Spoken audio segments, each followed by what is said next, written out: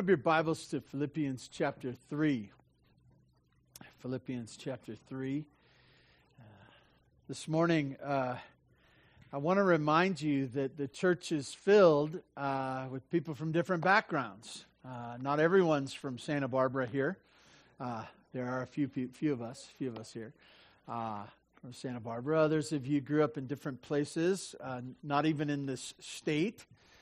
Some of you grew up in different countries even. Different backgrounds. If you think about, we're looking at the book of Philippians. Many months ago we looked at Acts chapter 16 and we saw really the birth of the church. And you see a woman, Lydia, who came to faith, really the fruition of her faith. She met Jesus, and there was a connection. She is an Old Testament worshiper looking forward to the Messiah, and then Paul shared with her that the Messiah was Jesus, and she became one of the founding members of the church at Philippi. And there was also, a demon-possessed girl and a Philippian jailer, and there were others too, and they came from different backgrounds. When I say backgrounds, that's a nice way of saying hang-ups. Think about that. We have different backgrounds, and the things that we carry sometimes are the struggle for us when it comes to being part of the church. And as we look at the scripture this morning, I want to remind you of that. Just to kind of go back, and if you've been here for a while and you've been going through the study with us, I want to remind you of some of the themes in the book of Philippians. And really, we're going to see that carried out this morning in chapter 3 as well.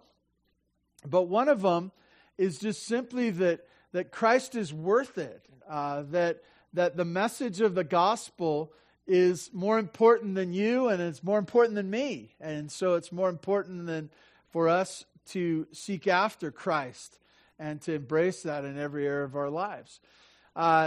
We realize, too, that over and over again in the book of Philippians, he's talking about joy.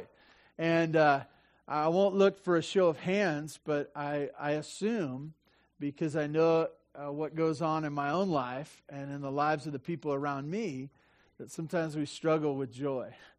We struggle to find the joyful things in this life, and so we kind of feel like the empty surprise box sometimes. And that we're looking and we're seeking and we're trying to fix this life somehow, that we would find the joy that we feel like we should be having but seems elusive to us. I trust that as we study the book of Philippians, that's one of the reasons Paul wrote that God inspired Paul to write the book of Philippians is for us here this morning. That we might understand the worth of Christ and the joy that comes from following Him. As you look at the book of Philippians, one of the things that comes up over and over again is this idea that we have salvation, that the work has been done for us. If you look in chapter 1, it's an amazing truth. In chapter 1, verse 3, it says, "I thank my God in all remembrance of you, always in prayer of..." I told you to turn to chapter 3, and now we're in chapter 1. Sorry about that. He says, "I thank my God in all remembrance of you, and always in every prayer of mine for you, making my prayer with joy because of your partnership in the gospel from the first day until now. And I'm sure of this, that he who began a good work in you will bring it to completion at the day of Christ Jesus." What an amazing truth, and we're going to carry that on, this idea that the confidence of bringing this life and our faith in Jesus Christ to fruition is a work of God, and that He will continue that work, and He is at work in us now. Even coming this morning, God's at work in you. And He's bringing to completion the faith that He started. In fact, it's already accomplished, and He continues to work in us and will come to fruition as He takes us home. What a something to look forward to, and really for us this morning, not just to look forward to, but to live in light of. As you look at chapter 2, we spent quite a bit of time in chapter 2 looking at selfishness and pride. And there's this thing about selfishness and pride that is logical. It's logical. Because if we're wanting something and we feel empty, we got to go out and get it. And we got to get it for ourselves. The picture here is that selfishness makes sense because if you lack joy, you just got to go get things that will make you joyful, happy, and somehow fill your life. That's why selfishness is so prevalent, is because we think that we're in charge of our own lives to get what we want. And if we get what we want, we'll somehow be happy. Unfortunately, that doesn't work out very well. And then there's pride. As part of that too, overlapping sins, selfishness and pride. Pride, the idea that we would be great, and so somehow that would make this life have meaning. That ambition that says, I want to be known as great. I want to be the one that everyone talks about. And those two sins are called to be put away for the unity of the church, and that we would be the representation that God wants to in this local place. I want to tell you that the more I think about the importance of unity in the church and unity in marriage and unity in families, it's critical. And if we think it's no big deal, I think we're missing God's intention, both for the church, marriage, and family. Anyways, I'm just babbling on now, doing a review. But chapter 3 is where we are this morning. And we'll start in verse 12. If you'd stand in honor of God's word, I'd like to read to you the scripture for this morning. God's word says this: "Not that I have already obtained this or am already perfect, but I press on to make it my own, because Christ Jesus has made me his own. Brothers, I do not consider that I have made it my own, but one thing I do, forgetting what lies behind and straining forward to what lies ahead. I press on toward the goal for the prize of the upward call of God in Christ Jesus. Let those of us who are mature think this way. And if anything you think otherwise, God will reveal that also to you. Only let us hold true to what we have attained." God, we ask your blessing on your word. Help us to be people who faithfully, vigorously love your word, and that it would transform us, your Spirit working in us as we understand what is true. Thank you for this time. In Jesus' name, amen. You may be seated.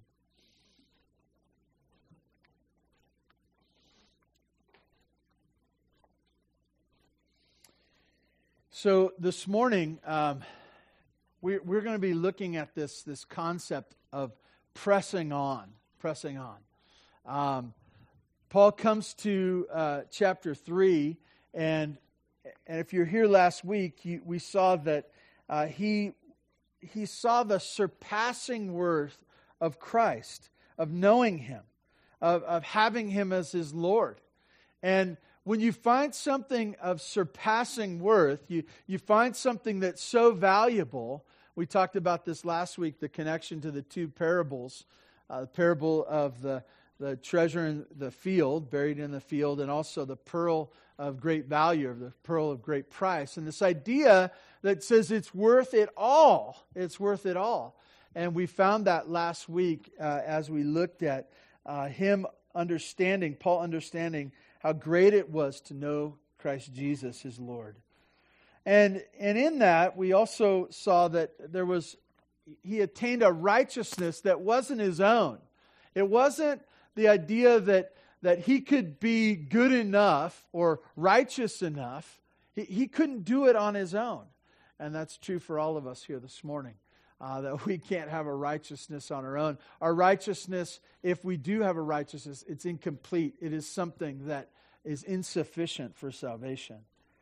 And then we ended up him talking about his need and desire for the resurrection, both that Jesus had and that he would have as he comes to the end of his life.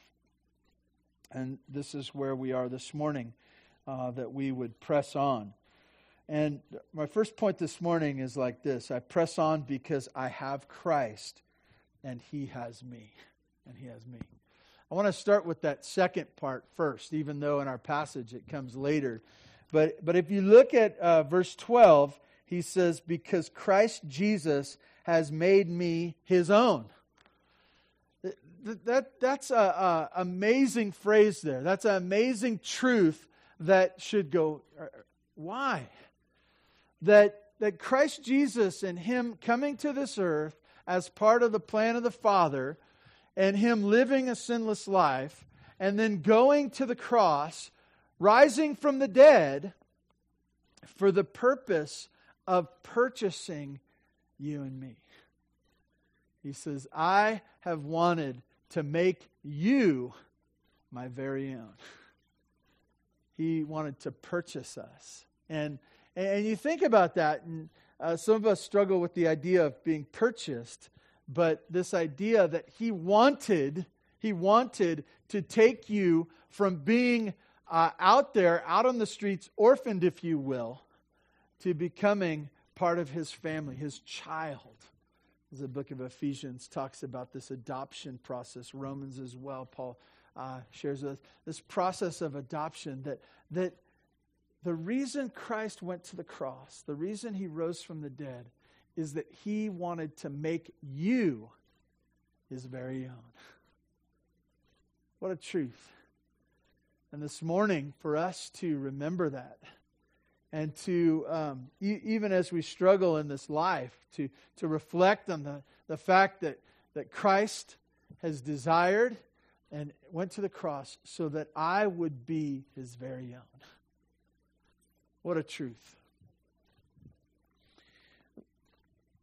It's on that Paul's struggling with this idea that what Christ has done for him and what he should now do. This morning, for those of you who struggle with, so what should I do? I need to do some work. This morning, it's all about work. This morning. It's what should we be doing after we've come to know Christ? And it's on the basis of Christ saying, you are my own. You are my very own. Paul says this. He says, I'm not there yet. I'm not there yet. There's this sense of incompletion to this passage. Paul had talked about, last week we looked at the idea of knowing Christ and how because of the surpassing worth of Christ, it's so great to know him. And now he kind of takes a step back and he qualifies that and he says, I'm not there yet. I'm not there yet. I don't have complete knowledge. I don't fully know Jesus Christ. He says, not that I have already obtained this or am already perfect. And the idea of being perfect is that he doesn't have perfect knowledge of Jesus Christ. And this shouldn't, we shouldn't be confused by this or get thrown off. The idea of fully knowing Christ, it's not that he's not saved. He is saved. He has relationship with Christ. But the idea of knowing Christ fully, of knowing all the benefits and understand all that Christ has done on his behalf. He says, I'm not there yet. I'm not there yet. And this morning, as we look at this, we can say, I too am not there yet. He says, not that I have already obtained this or have already been made perfect, but I press on. I press on to make it my own. This idea of pressing on, we're going to see this again, but it's this zealous, strenuous pursuit of Christ. It's the idea that it's something that we give our heart to, we lean into, we push hard. I think about these strongman competitions, and I don't know if any of you enjoy watching those. I do. I think it's great. I think it's amazing. And you see these guys that have muscles upon muscles upon muscles. And one of my favorite things that they do is when they kind of do a pull of some sort. And a lot of times it's like a big rig behind them, and they put this harness on, and they just, they get down low, and these legs that are like, they're huge. There's like pillars, and they just lean in. And then it's great to see these guys, but then when they're in action, oh man, it's awesome. Because you just see, and they focus, and especially their neck. Some of them don't even really have a neck. But and you see just the veins in their face gets red, and they're grunting, and what they're doing is they're putting all that they have to move this big rig. And you say, well, why do you want to move a big rig? Just to show you can, I guess. But they're leaning and they're pushing, and you see the finish line, and they're going and they're moving and they're pushing, and they're giving it all that they have that they might move forward. What's the picture here? This idea of strenuous, important activity. Pursuing what we already have in Christ. He says, I press on. Why? To make it my own. To make it my own. It's hard to picture this, but this idea of us growing to love and to know Christ. That relationship that Christ already did, right? He made me his own.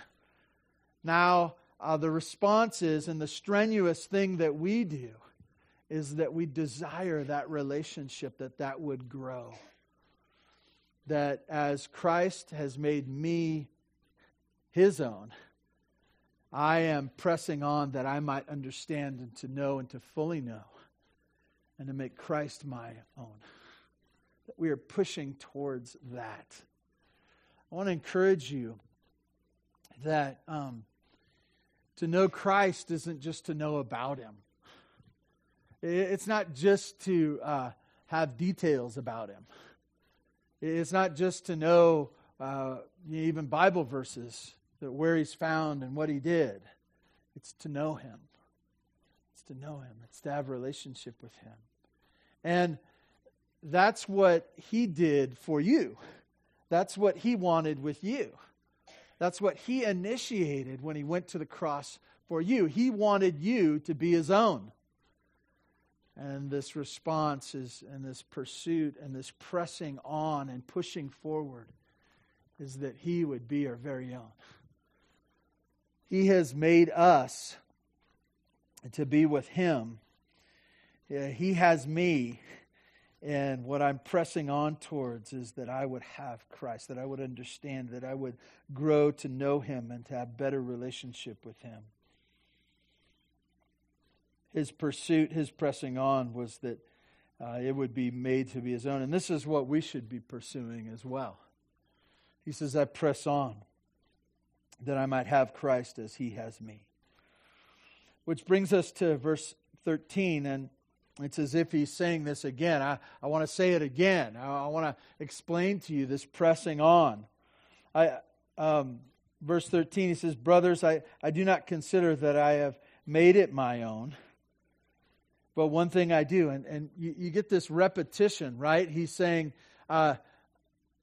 Christ is worth it. We looked at that last week. We understand the worth of fully understanding and knowing him and pursuing him. And now he says, based upon what Christ has done, I press on. I press on.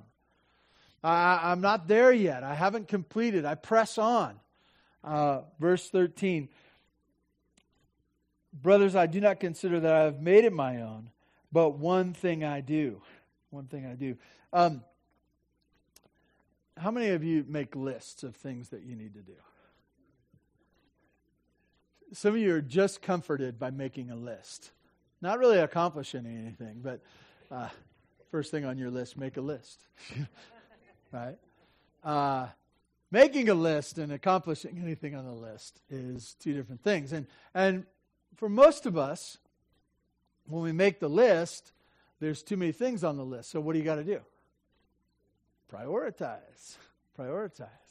And that's a trick in and of itself, right? Some of you do the easiest thing first so that you can at least cross something off your list, right? And others have been, told, do the hardest thing first, and so you get nothing done. There's this thing, there's different attitudes about it, but this should stand out to us as we look at this passage, that Paul is helping us prioritize our life. He says, the one thing, and I think to myself, I'm always looking for the one thing, right? What is the one thing that I should be doing? Out of all the other things that people want me to do and I think I should do, and all these things pile up, what is the one thing that I should be doing? Paul's going to tell us the one thing right now. But one thing I do, he says, forgetting what lies behind, straining forward to what lies ahead. I press on. Press on. As you look at that, he's giving us that one thing. Really the one thing that should drive all other things. And it's two parts. It's two parts. The first part of the one thing, first half, if you will, is forgetting what lies behind. Forgetting what lies behind. Now, if you've been with us, book of Philippians, what lies behind for Paul? Well, just look back for a moment, okay? As you look in the book of Philippians, chapter 3,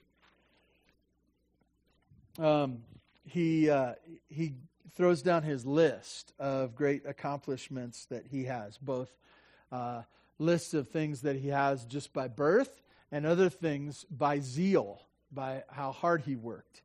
And you know what that is? That's part of what he leaves behind. Leaves behind. Part. I want to say part. Why should we leave the past for the past? Why? Think about that right now. Sometimes we cling to it and we say, no, I have a great heritage. Or I have a great, people, my family name and what I've been given, that is so great. I can't leave that behind. Paul did.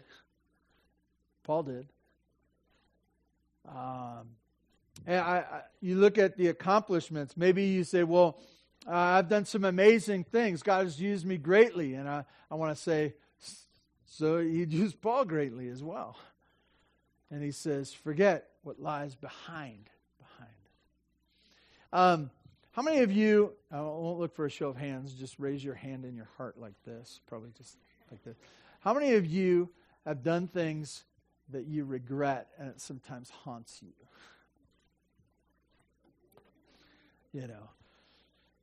How about Paul? What do you think about Paul? Yikes. He probably remembered the faces and names of people that he had murdered simply because they were Christians. And for him, it went a long way, right? He came from being a persecutor of the church to now being one that helped establish the church and was sharing Christ that the church might be established, and even being persecuted himself. And this idea for him that sometimes I would imagine, I'm just speculating, that Paul woke up in the middle of the night sometimes, traumatized by the ugly scenes that he had been a part of and the sins that he'd committed. And they chased him, and he wondered about them, and in his weak moments, he probably struggled with them. What does Paul say? One thing that I do? Forgetting what lies behind. Think about that. It's so important. I want to tell you, this comes up over and over again. Bitterness and guilt. You know about bitterness and guilt? Bitterness, and maybe there's some overlap in this too. Bitterness, most of the time, has something to do with somebody else, right? Somebody else did something to me, and I hold on to it. It bugs me, and it challenges me, and it has a cloud over today, and sometimes I'll have triggers that come up and I become bitter and it cripples me for today, bitterness. And then guilt, that's a more personal thing, right? Those are the things that we've done, that we struggle with. And maybe if somebody reminds us of those, we just go, oh, I hate that. What does Paul say? One thing that I do. And I want to tell you, it's because of Christ. It is because of Christ that this can be done. Paul says the one thing that I do is forgetting what lies behind. I want to encourage you this morning to forget the past. Your selfishness and your pride, your sins, and your successes. Forget them. I was playing, I was watching my kid play baseball when they were young, and there was a coach there, and he kept yelling at his kids. They were third grade, and they didn't even know their name, most of them. But he kept on saying, have a short memory. Have a short memory. And I thought, have a short memory? What does that mean? And a kid would strike out, and the coach would yell, have a short memory. Forget about it. Forget about it. And I thought, oh, that's a good idea. You know, if you fail, you should have a short memory and be able to go again. But then, they'd have a good inning, and he'd call the team around, and he goes, okay, let's have a short memory. Forget about that inning. And I'm thinking, forget about that inning. That inning was awesome. Well, what's the problem with your successes? They may not help you with today, right? We still have things to do. And as Paul is calling us to press on, he says, forget the past, both the selfishness and pride, the sins and successes. Forget them. In chapter 3, he says, but one thing I do, forgetting what lies behind and straining forward to what lies ahead. He pictures, and we're going to get more into this, but he pictures his salvation, his relationship with Christ, the prize that he has as where? Forward. Forward. And so now the pursuit of his life is not carrying on the things of the past, but it's straining towards that which is ahead.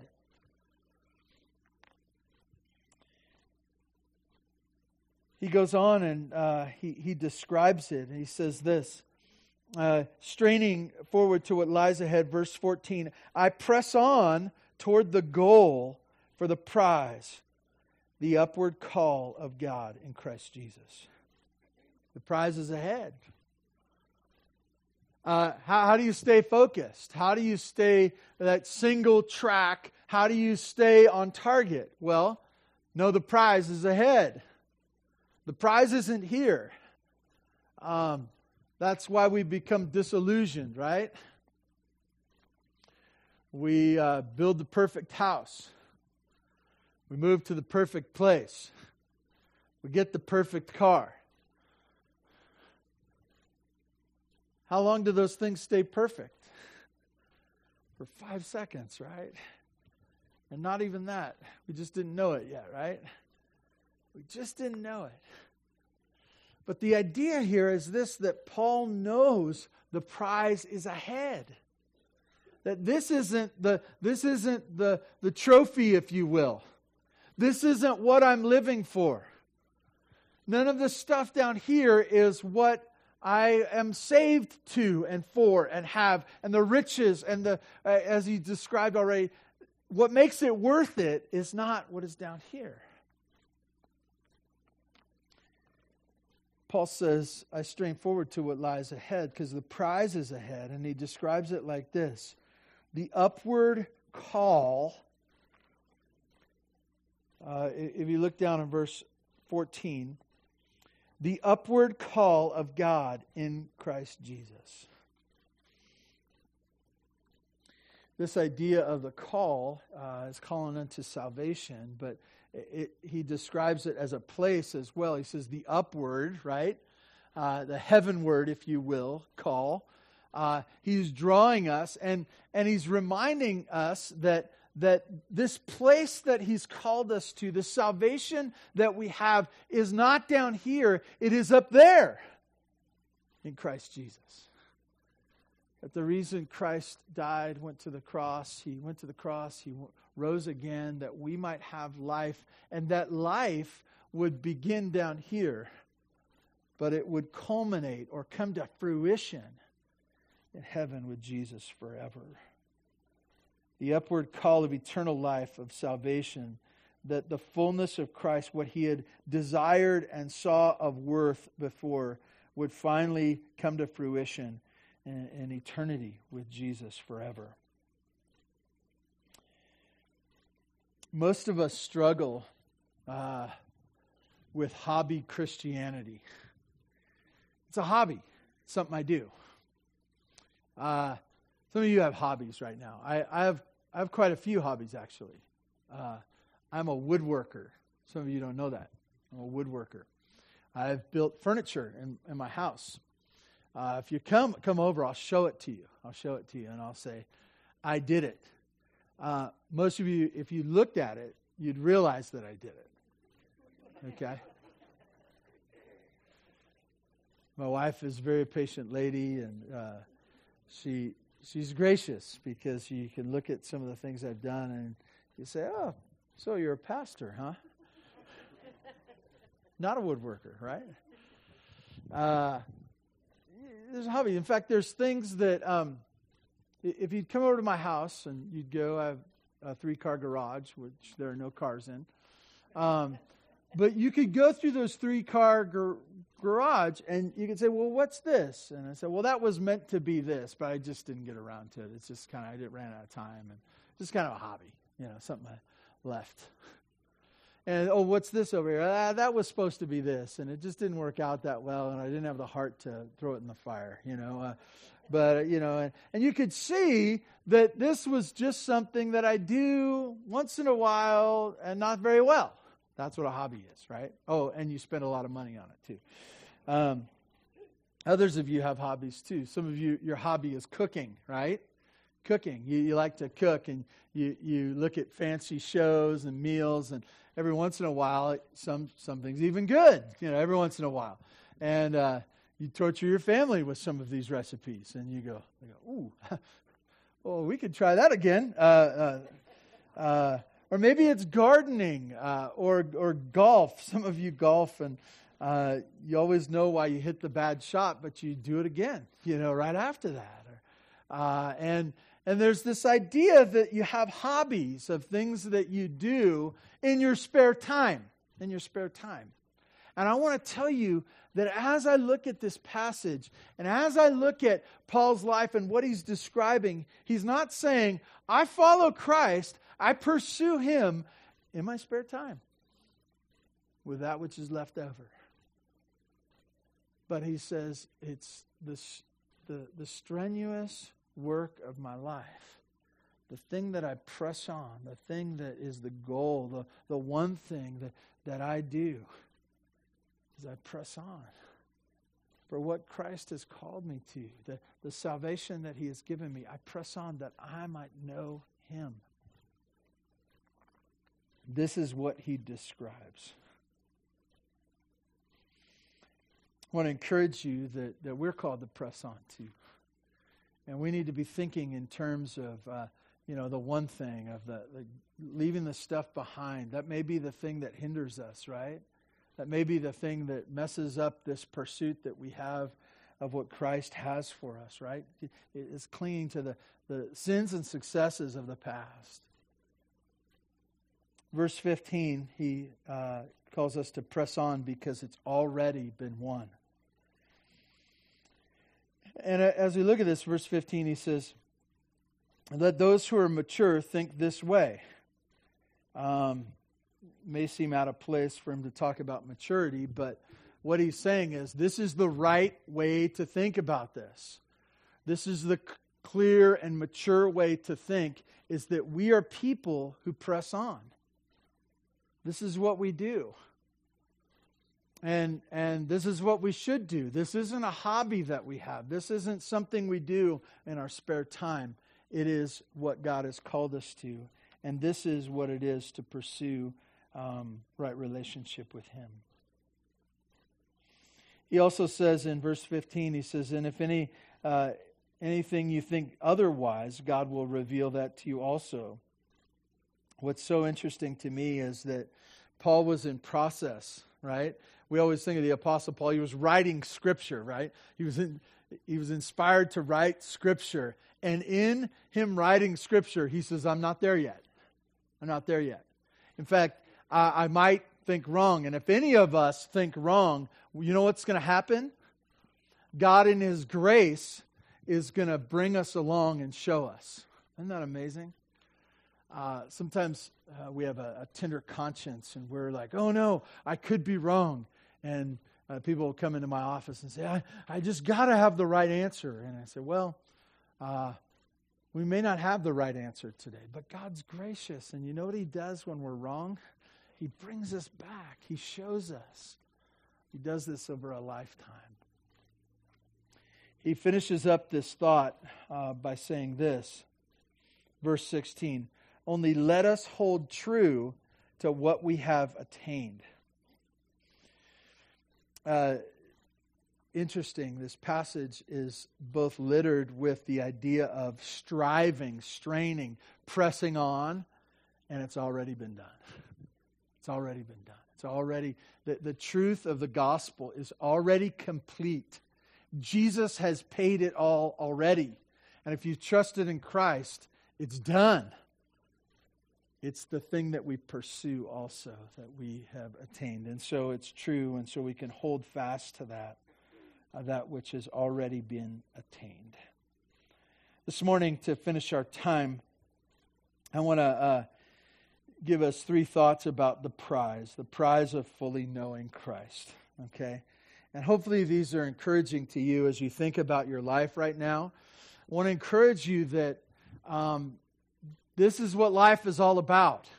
It's not about hobbies or things or politics or anything else. This is what will bring fullness to your life. And that joy that we're seeking, it's found in Christ. And don't be surprised if the other things of this life don't bring you joy because they weren't meant to, okay? But the prize of fully knowing Christ. The first thing I want to share with you about the prize is it is future. It is future.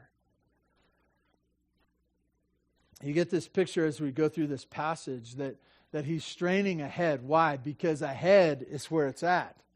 That's where the prize is. The game's not over. It's interesting. In other places, Paul just says, stand firm. The idea of stand your ground, if you will. But when it comes to knowing Christ, he says, press on. Press on. Future, the future prize. That there's more to know about Christ. There's more to have in Christ. And as you look at this life, I want to tell you, until you're there with Him, there's pressing on to do. Okay, so the prize is future. Secondly, so important for us to remember, the prize is won. The prize is won. Man, we struggle with this. God's mad at me. He doesn't like me. If I do this sin again, He's going to throw me to the curb.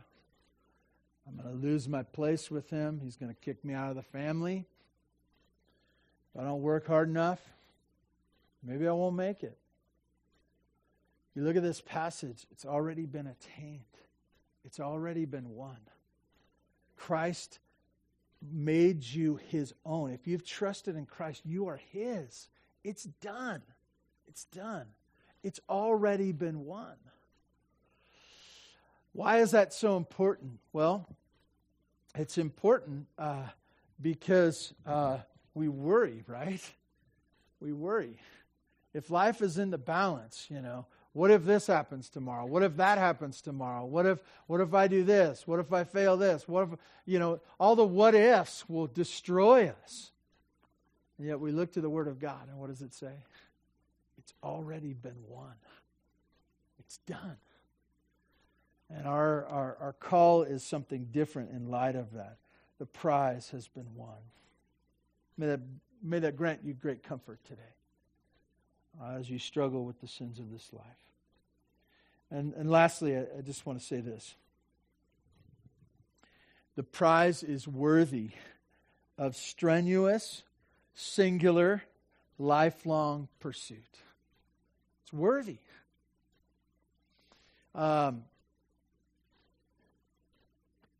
Great investors here at Bear Valley Church. What's one of the great rules of investing? Diversify, right?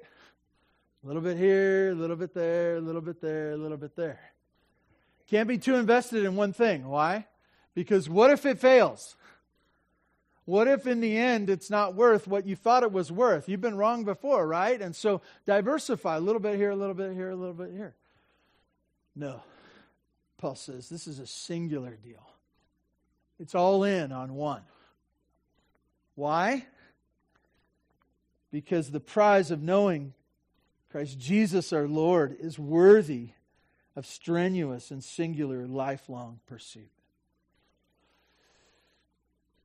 What happens if you give your all and you lose? Or you give your all and it wasn't worth it?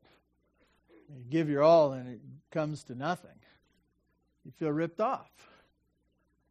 And Paul says, as he looks at the worth of Christ, he says, no, the prize is worthy of my strenuous, singular, lifelong pursuit.